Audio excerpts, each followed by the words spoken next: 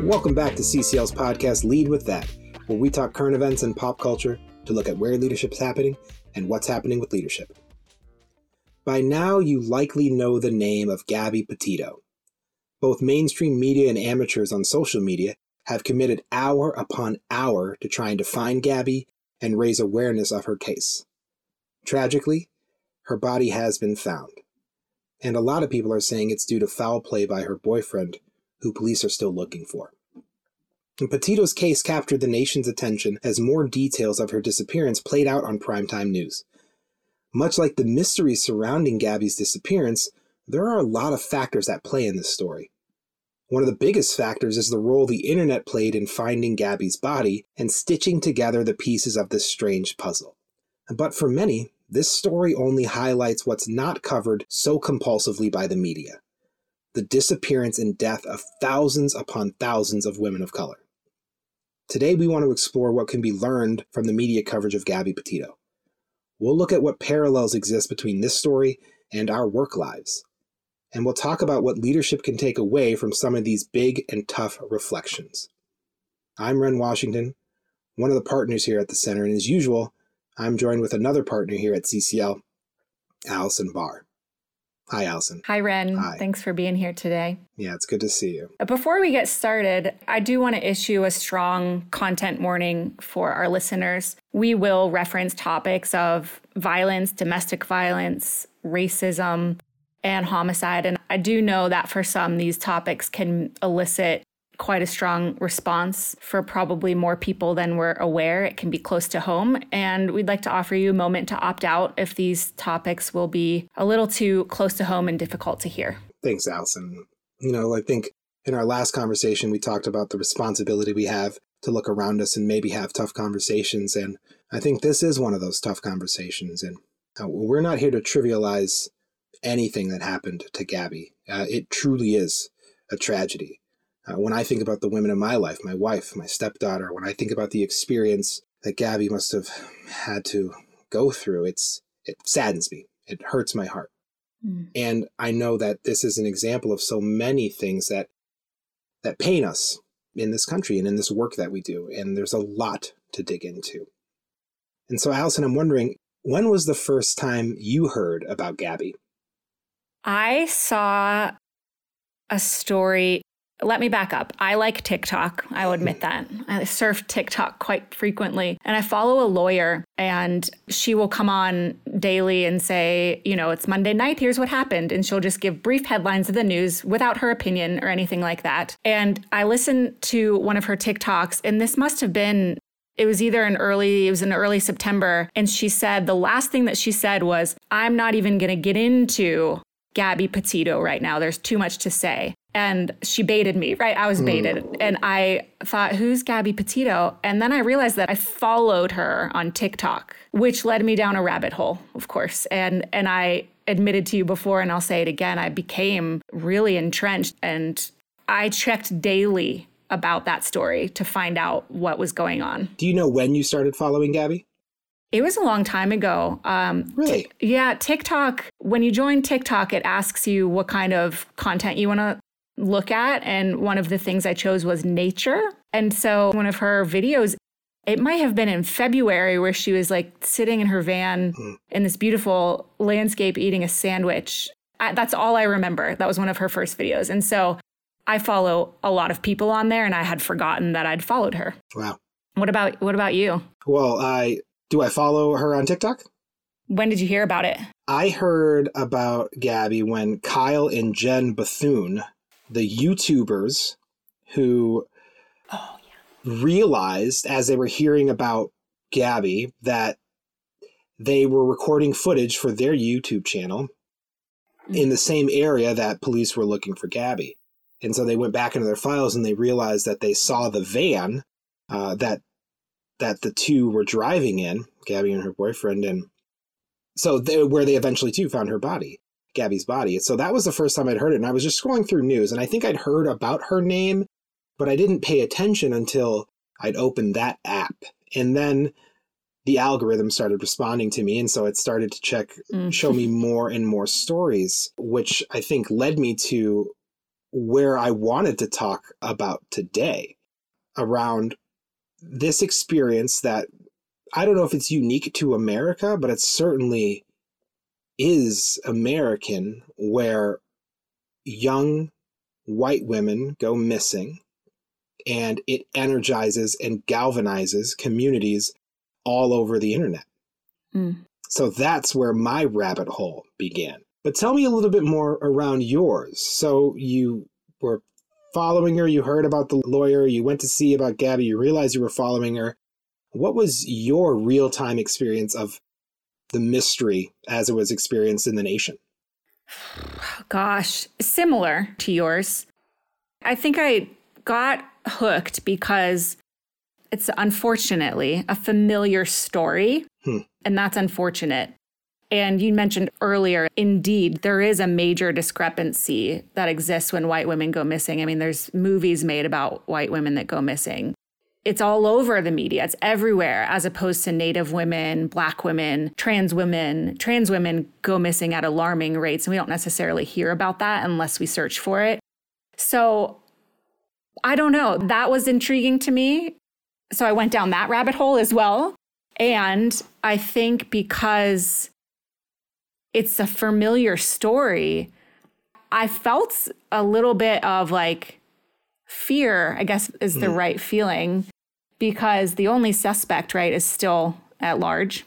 And again, it's just an all too familiar story. And so I wanted closure, probably. I don't deserve it, right, because I'm not her family. However, I went down both of those rabbit holes, right? I saw in my algorithm then stories of Black women and Black men and Native people, trans women starting to pop up because the algorithm, like you just said, caught on to me, right? And I did see some of the power that social media can have. And the conversations from some people on TikTok and Instagram were, why are we spending so much focus on Gabby? Can we add some focus to these folks as well? And it's not to take away from what Gabby and her family are going through. I think we can talk about this and also offer condolences to their family and look at the much bigger picture, right? Which is what you're alluding to. Yeah. You said the word fear earlier. Can you tell us a little bit more around what that? Sure. My feeling, do you mean? Yeah. Sure. Yes. So, gosh, where do I start? Yeah. First, I want to say that there are nuances and there are parallels that we can make in the workplace. And while I don't want to make a direct comparison, there are a few important details that highlight a much bigger obstacle where my fear probably came from. And so here's where I kept getting stuck. And I think I might have told you this when we were brainstorming about what we were going to talk about. Here's where my brain keeps going, is this. So there was a bystander in Moab who called 911 and reports that they see a man slapping and hitting a woman. The police respond to this, right? They find the couple, that would be Gabby and Brian. The police officer separates the couple and speaks to them individually, and that's common, that's protocol. Gabby is clearly distraught. I think she's crying, she's shaking. This was all in his body cam, so anyone can go and watch this. She's almost like hyperventilating at times. And Gabby says to the police officer, this isn't my fault. He wouldn't let me in the car. I was distracting him. I don't want him to get in trouble. It's my fault. I was working too much, and we kept fighting. And then Brian, on the other hand, is calm. He immediately and quickly blames Gabby. And then he's seen on video joking around with the officer while Gabby is still isolated and sobbing. And Brian has some scratches on him. It's put into the official report that Gabby has had a mental breakdown, while the police report states that the 911 call did not have any indication of a man striking a woman. You can listen to that 911 call, and it's exactly what is stated, but the report says the 911 call did not have any indication of a man striking a woman. So I can't get my brain out of that, and it's common for women. This is common. It's common that women aren't believed or that they're not taken seriously, and that's why it made me feel fearful, because it's too common. You know somebody who this has happened to. We all do, whether you know it or not. And so that's why it made my heart skip several beats. Yeah. Thanks, Allison. And it's all too common. And it's horrible that things like these continue to happen. And then just all of the surround around Gabby's experience. And, for those who don't know, Gabby Petito and her boyfriend decided to drive across country in their van to experience the national parks and state parks of the United States. And Gabby was reaching out to her parents consistently, multiple times. And then at the end of August, that communication just stopped abruptly when they were heading to Yosemite. About 6 days later, Gabby's boyfriend, Brian, arrives home in Florida. So away from Wyoming without Gabby. And then a few days after that, I think he may have arrived home in the beginning of September in Florida. A few days after that, he and his family go on a camping trip to one of the areas out in the wild. A few days after that, Gabby's parents call the New York Police Department and identify her as missing. And now we're all the way where we are now, where there's this manhunt for Brian in these Everglades or this Florida area, and Gabby's body most recently found in Wyoming. And when I see that and I hear your fear, I think, like I said up top, I am reminded of the things that my wife and my stepdaughter have to be conscientious of and take care of that maybe I don't. And I too had some fear here, and not just rooted in my family, but also fear that there are a lot of parts of this story that are all too common. One of them being that this kind of outrage or conversation rarely happens for women of color. Have you ever seen that movie, Three Billboards Over? You know what I'm talking about? No. Okay, well, it was called Three Billboards, and they shortened it to that, but it was the longer title. Frances McDermott is the lead, and her daughter goes missing. And this was a very popular movie, and it talks about, I think, the plight like we're experiencing here. But part of the parallel conversation that happened when that movie came out was that this is another example of this kind of story getting glorified. And I don't know if I feel good about saying glorified. It's a horrible story. But this kind of story being highlighted about a good-looking air quotes here, which is, a petite, blonde-haired, blue-eyed woman goes missing in America, and America gets on its sleuth hat and makes it happen.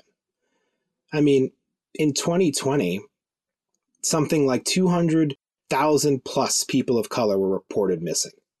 That number makes up nearly 40% of all reported missing persons in 2020. And I know it's 2021, but I think I can name Gabby, but I can't name any women of color who've gone missing. I mean, just alone in the state of Wyoming, something like 710 indigenous people, predominantly girls, have gone missing. And so the all too familiar tale here for me is this yo-yo that we do, where the conversation comes up, a tragedy's occurred, the internet is galvanized, we're trying to help a young woman, which yes, we should. And then we recognize, well, how many young 22-year-old dark-skinned women with brown hair and brown eyes have been missing, and none of them have hashtag TikToks. Geez, you can tell that I'm really active on the interwebs. The TikToks, yes, the TikToks. Well, I think what you're highlighting and what is being highlighted is bias, perhaps a lack of racial empathy, structural racism, and I would say apathy. Stories of women being abducted and girls as well this isn't new. To your point, it's not new. This is not new for women. I mean, domestic violence is the leading cause of death for women, not disease, domestic violence. And I just wonder when we're going to start looking deeper at the source and the root cause, right? Like these numbers that you just shared are staggering. I saw those as well after we talked last week. I Googled it and, it makes my heart sink. It's very important to talk about. And when are we going to start looking at the source and the root cause of people going missing, right? It's mind-boggling to me. And I think one of the organizational lessons here is in improving upon how we respond to women who are very frequently put into harmful situations. These situations on a very different scale happen at the workplace every single day. Every single day. I had a client recently share with me that she reported to a supervisor that she was feeling unsafe with a certain peer, and she was told that she was too sensitive, later told that she was being dramatic. And again, this kind of thing happens every day for women at work, and more so to Black women, Indigenous women, women of color, and also white women. And so, again, like they happen on smaller scales, but there's still a major impact. And I'm just curious from you, Ren, like when's the last time you were told to cover up your collarbones at the workplace because people were worried men would get the wrong idea? That's never happened, admittedly. And then if you followed suit, when were you told that you looked too matronly and that you need to dress differently? And when's the last time you asked for equal pay and were told that you were too aggressive or difficult to work with? Inequities for the women at the workplace are not new, just like they're not new outside of work. And we know this. And instead of talking about the root cause, women's behaviors then get interpreted to confirm biases and beliefs. Gabby had a mental breakdown is what was put in that police report. No, she was abused. She was abused. Yeah. So what do you think about that? I think that, we've got two soapboxes next to one another. And I don't want to marginalize our point of view around, but there's things that we really care about. And I think as I reflect on your experience talking about what women have to go through in the workplace, I'm reminded of, and then yes, the people of color and the women of color. You can imagine if a white woman, I imagine this client was a white woman. Was she a white woman? I don't know. You tell me. Which one? The first one? The one who said that they were feeling, they were having a peer that they were feeling uncomfortable with. That was a Black woman. A Black woman. Okay. So I stand corrected.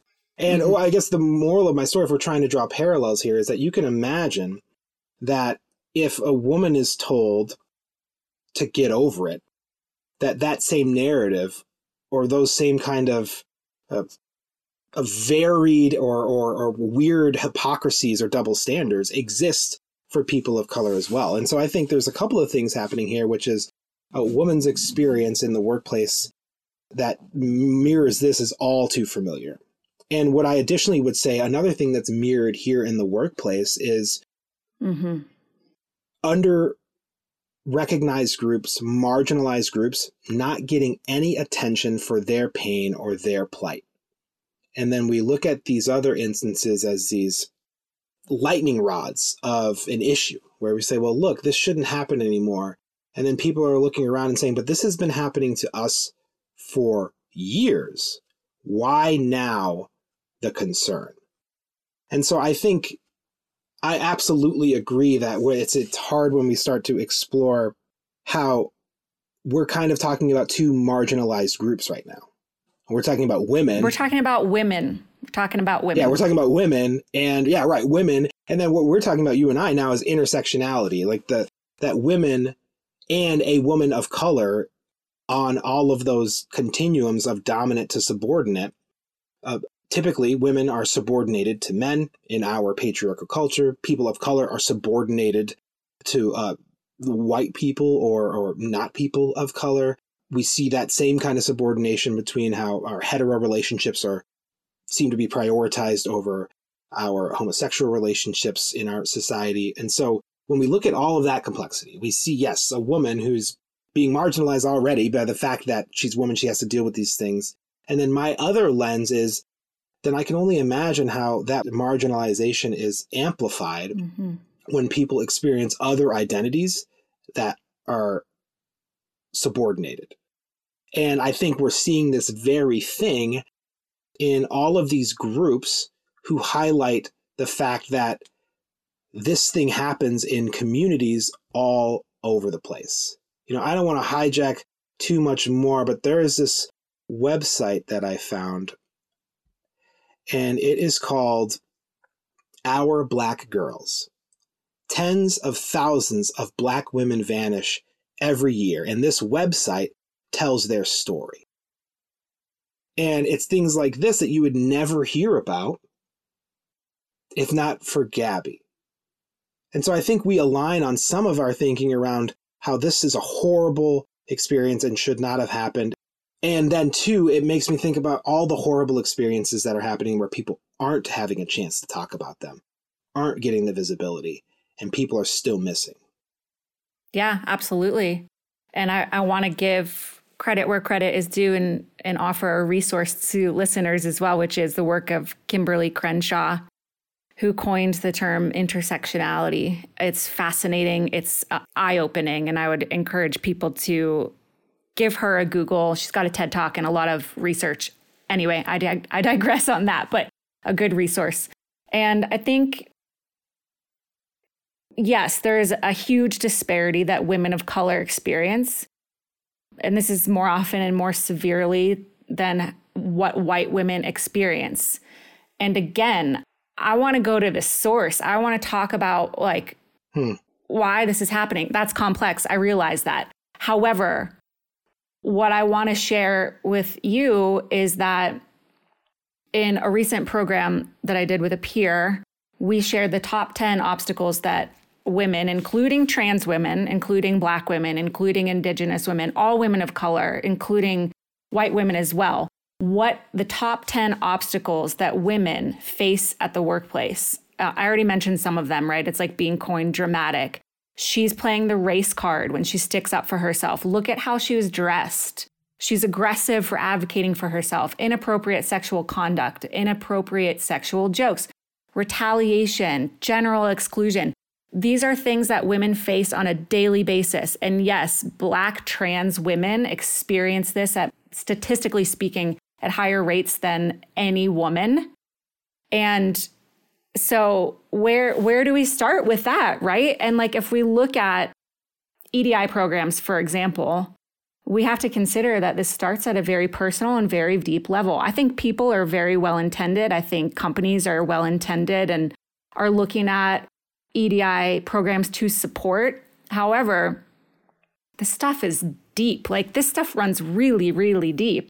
And individuals have to know what their beliefs are about women, women of color, trans women, and challenge those beliefs. This has been around forever, throughout the 18th and the 19th century and through now. The most commonly diagnosed disorder for women, do you want to guess what it was? Most commonly diagnosed disorder. I'm just trying to think about what a group of men would think was wrong with women. I don't know. I'm sure it's going to be ridiculous. Let me hear what is it? Well, thankfully, it's no longer considered a diagnosis, but it has evolved, right? So the most commonly diagnosed disorder was female hysteria.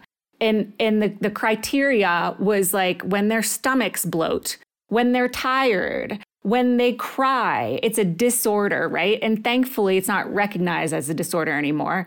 But I'm not so sure that that deep-seated belief about women has changed much, right? And like we talked about this in our last episode a little bit, beliefs drive our behavior. And so what is it that the majority of people believe to be true about trans women, for example? And what do we need to challenge about that? Because you can have the best EDI program in the world, but if you believe something that is going to bump up against that EDI program about trans women, guess what? Nothing's going to change. Yeah. Allison, I think my answer to your question is where this stuff happens, why nothing changes. Let's look at the root cause. Is fragility. I was talking to the kids at dinner, and a picture of SeaWorld came up because they went to SeaWorld some years ago with their grandparents. And I think we were just talking about documentaries too, and so there was a picture of one of those big orcas with their folded over fin, and my stepdaughter Lavi, she's like, oh, that's too bad. And it got me thinking about Blackfish, that documentary around SeaWorld, right? Have you seen that thing? I cannot watch that horror film. No. Yeah. And so I mentioned it, but I was like, okay, kids, I don't know if that's really friendly, and I don't know if we want to see that. And then my stepson proceeded to say, well, I don't want to see that. And I said, why? I said, I don't want that to ruin my good memory. And God bless children. I know. They help synthesize so many things for me. And in that moment, I realized the kind of fragility that we're faced, that men engage in when they can't admit or recognize the plight of women, or that people engage in when they don't recognize or understand the plight of people of color, is this moment of like, I don't want to ruin a bad memory. I don't want to be thinking about how I contributed to that reality or how, yeah, it's tough, but right, Allison, I'm one of the good ones, right? So we don't need to talk about your experience.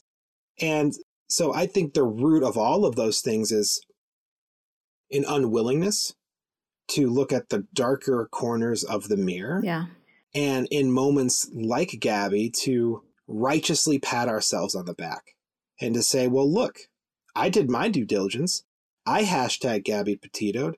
I engaged in the Reddit solution and the TikTok sleuthing. And so I'm doing my part. And then in this moment we say, yeah, and I recognize too that other people are hurting. And then it seemed the conversation kind of ends because maybe we don't want to ask ourselves, what are we doing to contribute to people hurting? I mean, I know that because of me being a man in America, I have certain benefits. And I have no doubt, unintentionally, I've probably embodied some of that patriarchy that served as a disadvantage to you. You definitely have, and so have I. I just Okay. want to make the point, right? Like, first of all, I'm laughing a little because when you asked me if I saw that movie Blackfish, I said, no, I don't want to watch that horror film. But you're right. It is about facing the responsibility that we have and admitting it. And it's hard. It's hard to do. It's hard to do. And it doesn't feel good. And I think what's an easier way out is calling things systemic, because then when we call it systemic, you don't have to speak from I. You don't have to. But who upholds systems? Who created systems? Humans. Human beings did. And so I uphold it, right? I'm a white woman. I have certain privileges in certain circles, just like you do as a man, right? So it's about identifying what we are doing individually to support other people. It reminds me of a phenomenon. I studied political science in my undergrad, and I've always been a U.S. history buff, and I think U.S. politics is weird and scary and awesome. And there's a phenomenon in American politics where, statistically, regularly, Americans hate Congress. Everyone on all parts of the aisle, they all think, how's Congress doing? When we even ask ratings, how's Congress doing? They rate them low. And they say, how's your congressperson doing? And we rate our congressperson thumbs up. Yep.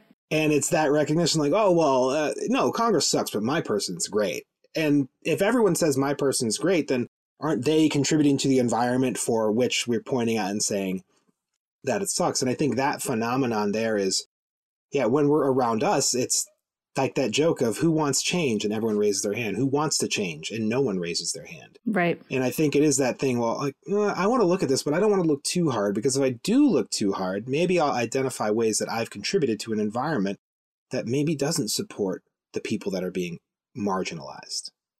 Yeah, and it's deeper too, because, well, I guess it sort of goes in tandem with what your example about Congress, which is all too real.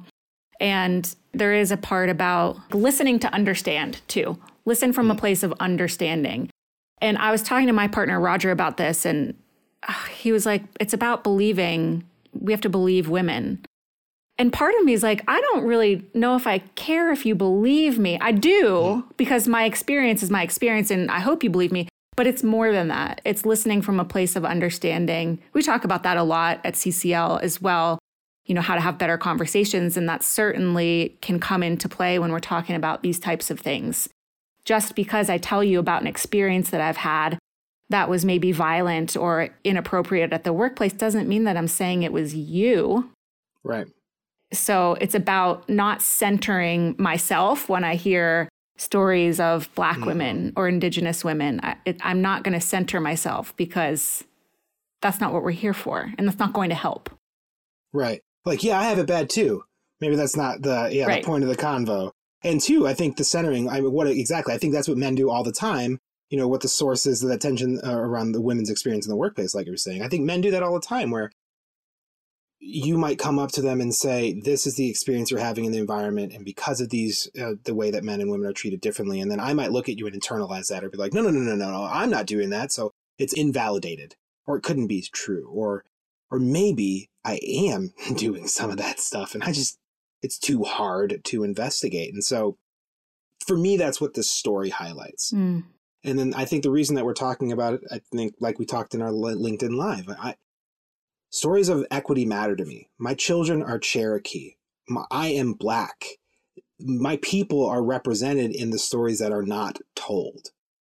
And when I see things like this, I'm pained and so hurt that a family lost their young daughter in a bunch of circumstances that maybe there were so many ways along the path where it could have been stopped. And my big takeaway here is that she matters, and so do the other thousands of people missing. They matter. Maybe my chance as a leader, when I'm having these tough conversations around people's lived experiences, maybe I need to investigate my own outrage and see where, if I'm really frustrated about how someone's being treated or aggravated, maybe I look about where I'm really aggravated and then where that aggravation could be used somewhere else. And maybe there's someone else who needs me to champion them as well. And so I think as a leader, I smiled, Allison, you're like, I don't know if I need to believe you as my employee, because frankly, as a woman, I would vibe like, I don't know if I need you to believe me that this happened to me, because it did. Your belief doesn't matter, but maybe you can listen with an understanding and open heart and mind. And maybe too, as a leader, I can listen to people with an open heart and mind, and then maybe try to identify places where my energy of support, my wanting to be a better person, better leader, I can find other places to do that, as opposed to the Gabby Petito that comes up and serves as my effort, but a mainstream one. Yeah, and I think there's part of what you're saying that I want to add to, which is complex. So I'll acknowledge that right off the bat. But it's also speaking up, right? So imagine, you're at the workplace and somebody says to a peer of yours who is a woman, right? A Black woman, something offensive. Hold your people accountable, right? Like, you don't necessarily have to do it in that moment, but I might pull Susan aside and be like, hey, this is how I experienced it. I'm not going to speak for somebody else, right? Like this is about like feedback, right? So like we don't give feedback on behalf of other people. It's the same thing. I'll speak for myself. How I experienced what you just said about so-and-so, it made me uncomfortable. What did you mean? It's having those brave conversations and advocating for people when they're not in the space as well. And we always talk about, at CCL is what I mean by we talk about self-awareness being one of the most important factors of being a good leader. And this drew me to the ladder of inference. Do you know that tool that we have? Oh, yeah. So Tell us about it. Yeah, I was facilitating a program yesterday and it was part of the program and I just couldn't stop thinking about it. So this is, if y'all could imagine a ladder, this is essentially what happens when we operate from assumption. And what happens is we observe data and then we select that data and make it important. So I'll give us a benign example. Okay, Ren is looking out the window. I see Ren, he's looking out the window. I add meaning and motive to it. Ren is bored. I make assumptions. I am boring Ren. I draw conclusions. Ren must not like me or think that I don't have anything to say. And then I act on those conclusions, and that can look like anything. But the impact is that it affects our relationship then. Mm-hmm. And then my beliefs solidify. And all of that happens, by the way, in less than a quarter of a second. Our brains are so efficient, but sometimes they work against us, right? So it's being able to identify what our patterns are first that lead us to beliefs that will then become problematic. It's the same as Susan is showing her collarbones. What if men can't control themselves? And then Susan is inappropriate because she's wearing I'm air quoting, an inappropriate outfit. Okay, that happens all the time. When I tell you, Ren, the conversations that I have with clients on a one-on-one basis, women mostly, and the experiences that they have at the workplace, this kind of thing needs to be under control. And we need to talk about it more. It's not okay, right? Because then it's a domino effect. And then there's women at the workplace who are unsafe and feeling safety cues that will cause them to feel unsafe every single day. And it's a domino effect. And it starts from that individual level. It has to. And I'm reminded again, and you highlighted this around, we may not talk about these things, or we may not bring them up, or we may not say, hey, I recognize this behavior. And we may see something but not say something. And it's a domino effect. And I would say even more that there's things that are just, we don't even know what to look for. Yeah. For the experience like this, where we don't even see a slight against someone who's usually slighted. And I can tell you from my point of view, and the people of color that I've spoken to, the hardest mindset to overcome is well, that's just the way it is. There's people who just shrug their shoulders and they go, we've just learned to deal with it. Yeah. And so in an environment where they've learned to deal with it, I can only imagine people who've witnessed the feelings have learned to deal with it as well. And it's like that moment where maybe we're taking for granted the things that we've gotten used to. Or maybe because we've gotten used to them, we're not recognizing how messed up they really are.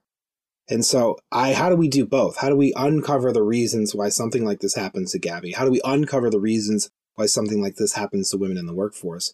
And then double down on that, and then double click onto it, and then say, well, let's investigate the reasons why we don't talk about how this happens to other people.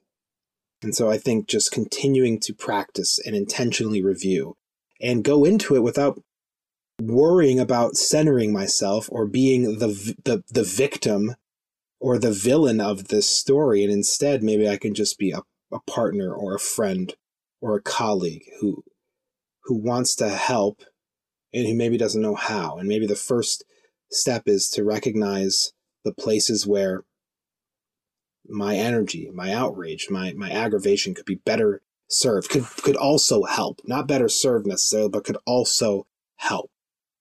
Yeah, I think from people who are in positions of power, those words that you said, that's just the way it is. That's 6 words, right? Those are dangerous words, especially if you're in a position of power. This is just the way it is.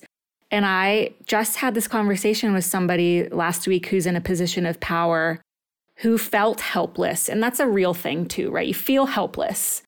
And he said to me, Allison, this is just the way it is. And I challenged him. I want you to speak from I. Speak for yourself. Say that again and speak from I.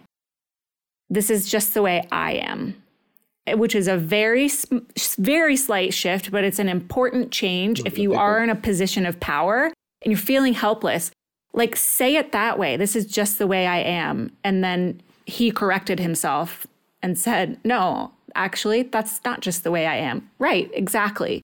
And so it's challenging. You have to be able to be brave enough to challenge everything. And you mentioned,